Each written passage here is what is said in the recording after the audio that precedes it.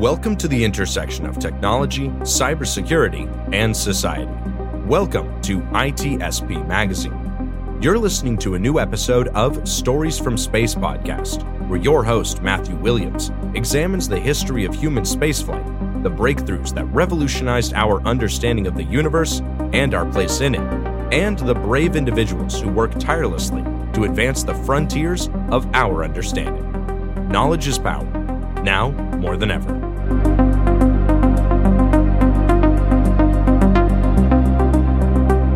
The authors acknowledge that this podcast was recorded on the traditional, unceded lands of the Lekwungen peoples. But what about the city of the day after tomorrow? Say, the year 2000. I think it will be completely different. In fact, it may not even exist at all. Oh, I'm not thinking of the atom bomb and the next Stone Age. I'm thinking of the incredible breakthrough which has been made possible by developments in communications, particularly the transistor and, above all, the communications satellite. These things will make possible a world in which we can be in instant contact with each other, wherever we may be, where we can contact our friends anywhere on Earth, even if we don't know their actual physical location. It will be possible in that age, perhaps only 50 years from now, for a man to conduct his business from Tahiti or Bali just as well as he could from London. In fact, if it proves worthwhile, almost any executive skill, any administrative skill, even any physical skill, could be made independent of distance. I am perfectly serious when I suggest that one day we may have brain surgeons in Edinburgh operating on patients in New Zealand. When that time comes, the whole world will have shrunk to a point, and the traditional role of the city as a meeting place for man would have ceased to make any sense. In fact, men will no longer commute, they will communicate. They won't have to travel for business anymore, they'll only travel for pleasure. I only hope that when that day comes, and when the city is abolished, the whole world isn't turned into one giant suburb. Hello, and welcome back to another episode of Stories from Space. I'm your host, Matt Williams, and today we're going to kick off a new series, which I'm naming Voices of the Future. And I can think of no better way to kick off this series than with Arthur C. Clarke, who is renowned as being the prophet of the space age and is arguably the most influential science fiction writer of the 20th century. One of the things that he's most famous for is his predictive abilities. So much has been written on what he got right versus what he got wrong, and well, I've always wanted to throw my 2 cents into that there, because I thought in many ways his record is a little misrepresented. People love to dig up examples of technology that he talked about in his novels and said that this predicted things like iPads and so forth. But in fact, a close reading of what he had to say would show that actually he predicted something rather different than what you're describing here. In fact, Clarke was somewhat famous for getting a number of things wrong and revising them in later books, but of course you can't expect anyone to be 100% in their predictability. And when it came to a few very big developments, very big historical developments, Clarke was very much prophetic in his outlook. For our purposes, we'll be looking at the ones that had to do with space exploration, space travel, commercial space, etc. And a relatively good summation of many of his predictions can be found in the novelization and the film 2001, A Space Odyssey, which, as I'm sure most viewers have probably seen at this time. If you haven't, I strongly recommend it, and the novel is a good read as well. And it was a brilliant opportunity for Clarke to summarize what he thought the 21st century would look like.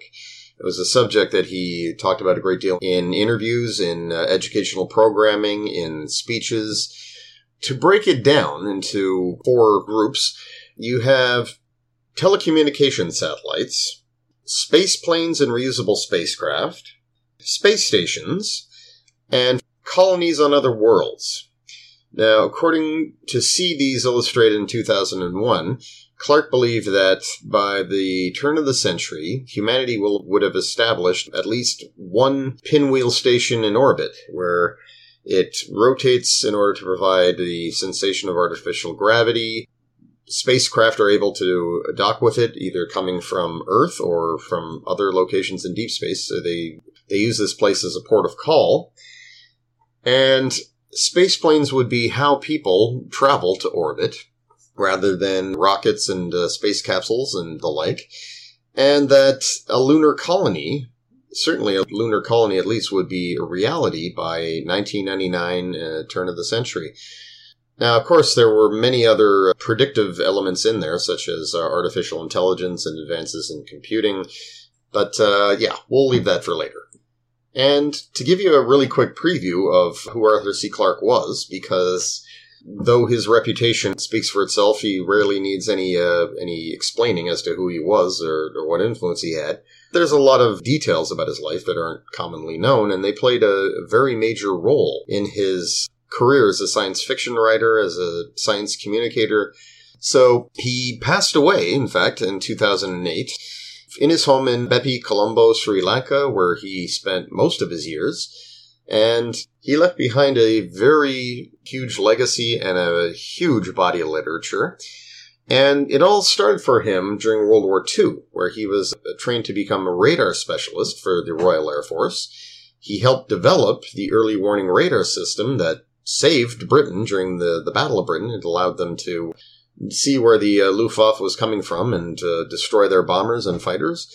After the war, he finished his education in mathematics and physics and went on to write extensively about space exploration and its implications for the future. He also supplemented his income through his writing, and as an inventor, he became the president of the British Interplanetary Society, and he was issued a number of honorifics, like the Commander of the Order of the British Empire. He was named a Fellow of the Royal Astronomical Society, a huge honor among scientists, and declared a Knight Bachelor in 2000 for his service to literature. And, of course, during the 1950s and 1960s, and subsequently, certainly, he was known as one of the big three extremely influential science fiction authors of that golden age of sci-fi. And the other two were Isaac Asimov and Robert A. Heinlein. And in terms of what he predicted, the earliest were communication satellites. And the recording at the beginning of the episode, that was a clip of interviews he did describing how communication satellites would revolutionize the future. And he spoke of this and other predictions more in a book that was released in 1962 called Profiles of the Future. And it included a chart, an actual chart of the future where he predicted new inventions and when they would be readily or commercially available. So the question then is, how much did he get right, and exactly how right was he? Because, of course, there's always the details. So he first shared his idea that in the future, human beings would rely on satellites in geostationary orbit to relay radio signals that could be then transmitted anywhere around the world. He described this in an article that was titled Extraterrestrial Relays, which appeared in the publication Wireless World. And in addition to describing how these satellites would work, he also said how this would usher in an age of global communications in which people anywhere in the world could contact anyone else. And it would take about 12 years, but the first artificial satellite was launched. And that, of course, was in 1957 with the Soviet Sputnik 1 satellite. It was by no means a communications satellite, but it carried a radio transmitter in it, and the mere fact that the Soviets had deployed a satellite like this initiated the space race. And the United States followed shortly thereafter. They launched the first purpose-built communications satellite in 1958, just a year later. And by the 1960s, the first commercial satellites used for communication were being deployed. By the 1980s, this became a huge industry. And today, we are contemplating, and not just contemplating, Starlink and OneWeb are actively sending broadband internet satellites to orbit. To give you a sense of just how many satellites we've deployed now, according to the UN Office of Outer Space Affairs and the Union of Concerned Scientists, there are currently 8,837 satellites in orbit, And as of January 1st of 2022, 4,853 were still active. Those other satellites were those that were launched many years ago and have since become defunct. And quite frankly, with the idea of satellite mega constellations and the fact that launching payloads to space is getting cheaper and cheaper, there's going to be tens of thousands more within the next decade, most likely. And those will be a combination of telecom satellites, smaller CubeSats, which will be everything from Earth observation satellites to various scientific experiments sent up by universities and research institutes, and, of course, broadband internet satellites. So Clark would follow up on the predictions he had made previously in 1964 in a BBC Horizon documentary. This episode featured a clip of what he had to say. In this documentary, he was predicting the social and economic effects of what living in a world with so many satellites would be like by the year 2000. And he not only predicted worldwide telecommunications there, but there were echoes of the internet and what would be possible with that. And it's no coincidence that satellite internet is considered the next great leap in terms of orbital communications there. In honor of his accomplishment, in honor of him accurately predicting what was to come, there's now a term used to describe large belts of satellite in geostationary orbit. It's known as a Clark belt. It's considered a viable technosignature, interestingly enough, by people who are engaged in the search for extraterrestrial intelligence. A sufficiently advanced civilization, so the logic goes, will have deployed huge constellations of satellites in orbit, and as a planet passes in front of its star relative to us, we should be able to see light reflected off that Clark belt. It'll be apparent in the readings, and this will allow us to confirm that there is in fact intelligent life on that planet. We've yet to see one, but then again, our instruments haven't been sophisticated enough. Not yet. Go James Webb. So, next up, that pinwheel station that he and Kubrick, that they wrote about and visualized there in 2001.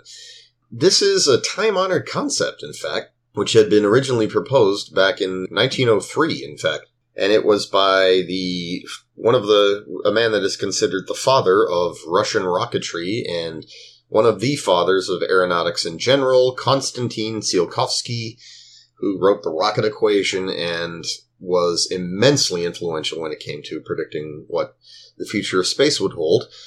In an essay, he talked about the exploration of the universe with reaction devices, and that's where he described the rocket equation. The reaction device is basically technical speak for a rocket. But he also spoke of how the growing use of rockets would allow for a human presence in orbit, and this would result in the creation of a space station or several space stations that were shaped like a wheel, and they would rotate about their center in order to simulate gravity. Because for anyone on the inside, the centripetal force created by all this rotation around a center, it'll have the effect of pulling people outwards, and with their feet firmly planted on the floor, this is basically no different than being pulled down by gravity. The acceleration that this imparts on you makes you feel like you're in a gravitational field. And if you rotate the station fast enough, then yes, it'll feel like they're standing on Earth. But you can simulate various levels of gravity. So ultimately the idea there is that not only will people not be disoriented or have a hard time acclimating to being in space aboard the station, but their long-term health will be assured. And this was further popularized, the idea was further popularized in the 1950s when former Nazi rocket scientist and newfound NASA rocket scientist Wernher von Braun, his book about the Mars Project and his ideas about traveling to space. His work on the subject and his book were very, very influential, and this was featured in Collier's magazine. There was a big, colorful spread that was titled Man Will Conquer Space Soon, and it featured a rotating pinwheel station as part of it, and it was part of the missions to Mars. By 1968, when 2001: A Space Odyssey was released, the concept that Clarke and Kubrick had portrayed there was very much in keeping with this idea and previous proposals, because between Tsiolkovsky and the Collier's spread and several other scientists who chimed in and wrote about this idea, there were several illustrations of what it would look like if you compare them with the space station from 2001. It's quite interesting just how close they were. Obviously, Clarke had predicted that this would be a reality by 1999 or 2001 when the movie is set. This was certainly not the reality at the time, but we actually were well on our way back then at making space stations in orbit.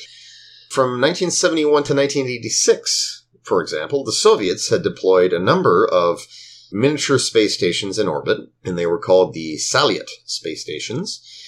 And these would accommodate crews of 3 cosmonauts, and some of them managed to remain in orbit for many years. And there was a total of 8 deployed during that time. And the design of the Salyut led to the Zvezda module, which became the core module of the Soviet-Russian Mir space station. And that was in orbit from 1986, so the tail end of the Salyut program, on up to 2001. And NASA had also deployed its own space station called Skylab, which was in orbit from 73 to 79. And of course, in 1998, NASA, Roscosmos, the European Space Agency, the Canadian Space Agency, the Japanese Space Agency, and many others, they came together to create the ISS program. And they assembled it from both Russian modules, including Zvezda, and NASA modules, and it has since been augmented by modules contributed by JAXA, the Japanese Space Agency, and the European Space Agency. So it's expected to remain in operation until 2030. That sort of remains to be seen, but it does seem clear at this point that everyone involved will remain involved, in spite of recent threats made by the Russians. Meanwhile, while the ISS carries on there with its scientific operations, NASA is planning on building the Lunar Gateway between 2024 and 2028, and that's going to be a orbital space station around the moon that's going to allow for regular missions to the lunar surface and eventually onto Mars. China has they have completed their Tiangong program, which means Heavenly Palace. They are on their 3rd station. They deployed successively larger ones in the form of Tiangong 1 and 2, which have both since deorbited, and they've already assembled the core elements there of the Tiangong modular space station. It currently consists of 3 modules, but it's possible they will expand. It's about 1/5 the size of the ISS, but again, it's possible they will expand. And there are going to be successors to the ISS, too. Now, none of these were pinwheel stations. They didn't provide artificial gravity, but NASA has been conducting research into that very thing, to have a rotating wheel attached to either the ISS in the coming years or any future space stations, where the astronauts will sleep. So they'll sleep in simulated gravity to help ward off bone loss and muscle loss and all the other effects of being in microgravity. And as for pinwheel stations, there is in fact an effort underway to build one. It's known as the Gateway Foundation. It started in 2016, and they have plans to build a station known as the Voyager space station, beginning as early as 2025, and they've created a space construction spin-off company that's going to rely on robotic assemblers and 3D printing in order to build it. And yes, that's going to be, if realized, it's going to be a commercial space station with all the trimmings there. People can fly there as part of space tourism. There's going to be opportunities for research and franchises and all that kind of stuff. And Blue Origin has a very similar plan with their Orbital Reef space station. They too hope to create this commercial outpost in space in the mid-2020s. There's no plans for that to have a rotating element there, but part of the appeal of some of these commercial ventures is that people would be floating around in microgravity for fun. So Clarke was not bang on there with that one, not in terms of dates, but he predicted that this would be the way we were going. And what's interesting is, yes, those predictions are what many people who are involved in the planning for rotating pinwheel stations that they'll cite. Another thing from 2001 was the use of space planes to fly people to these space stations. And the idea was you would launch from Earth aboard this reusable spacecraft, and Clark and Kubrick included a decal on the ship design there that said Pan Am, and that's a now defunct airline service. But, of course, for their purposes, they were saying that, in the future, there will be commercial launch providers that will take people not only from one country to the next or one continent to the next, but to space. Here, too, this is a prediction that's getting closer, but the main thing that was there was the design of the spacecraft. To look at it, you do get the faint impression there that what you're seeing looks somewhere between the Concorde and the Space Shuttle. And it's absolutely true. The Space Shuttle was the very first reusable space plane, and development on that started in the 1970s, and they became, of course, so iconic. Anyone who grew up in the 80s and 90s, frankly, it was symbolic, it was iconic, it represented spaceflight itself. And the idea being that, after the Apollo program, NASA began looking into how to cut costs to make it cheaper to deploy payloads to orbit by developing something that was reusable. And the space shuttle ended up still being very expensive. It had to be launched to space with an external tank and 2 solid rocket boosters. But it verified, and the space shuttles did so much in their time, which included assembling the ISS and putting countless satellites into orbit and also deploying Hubble and servicing it. Immeasurable contributions. The design was still expensive, but it did pave the way for future developments, not the least of which include reusable rockets like Blue Origin, SpaceX, and not to mention Virgin Galactic's space planes, which are developed to ferry people up to suborbital altitudes so that they can get a feeling of weightlessness and see the Earth from space. Yeah, all of this grew from NASA's work with the space shuttle. The Soviets had attempted to develop their own, called the Buran, and some prototypes were built. They're virtually identical to the space shuttle. And unfortunately, they never really got a chance. But yes, from all that work, we not only got the commercial sector developing their reusable vehicles, we've also had some very sophisticated, smaller, and much more affordable than the space shuttle vehicles created too. And a perfect example is the Boeing X-37. It's an autonomous vehicle that you launch aboard a rocket, it flies around in orbit and returns on its own power, just like the space shuttle, but could be used to transport crews in the future.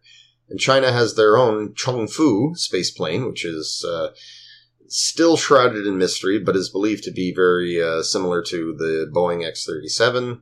And Sierra Nevada, for years, has been working on their Dream Chaser. That spaceplane, it is similar in design to the space shuttle, but smaller, sleeker, and lighter, so yes, it too is much cheaper to launch to orbit. So, again, this didn't come true by the turn of the century, but still, it is coming true right now, where commercial providers will fly people to space, where reusable space planes become a regular feature.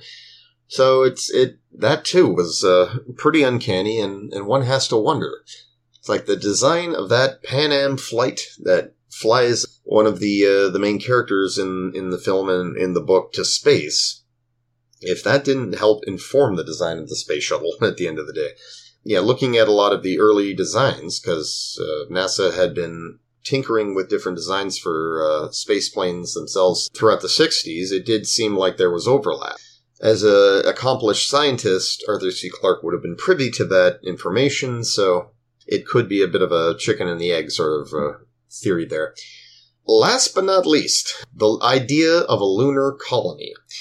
Now, suffice it to say, we don't have one. That's obvious. The prediction that Clarke had made, and this was something that this was the source of a lot of his predictions that hadn't come true yet as of the turn of the century.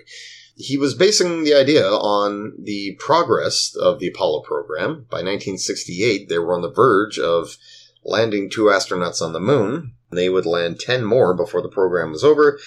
And so, like many people, he predicted that, yes, crewed missions to Mars would follow by the 1980s or so.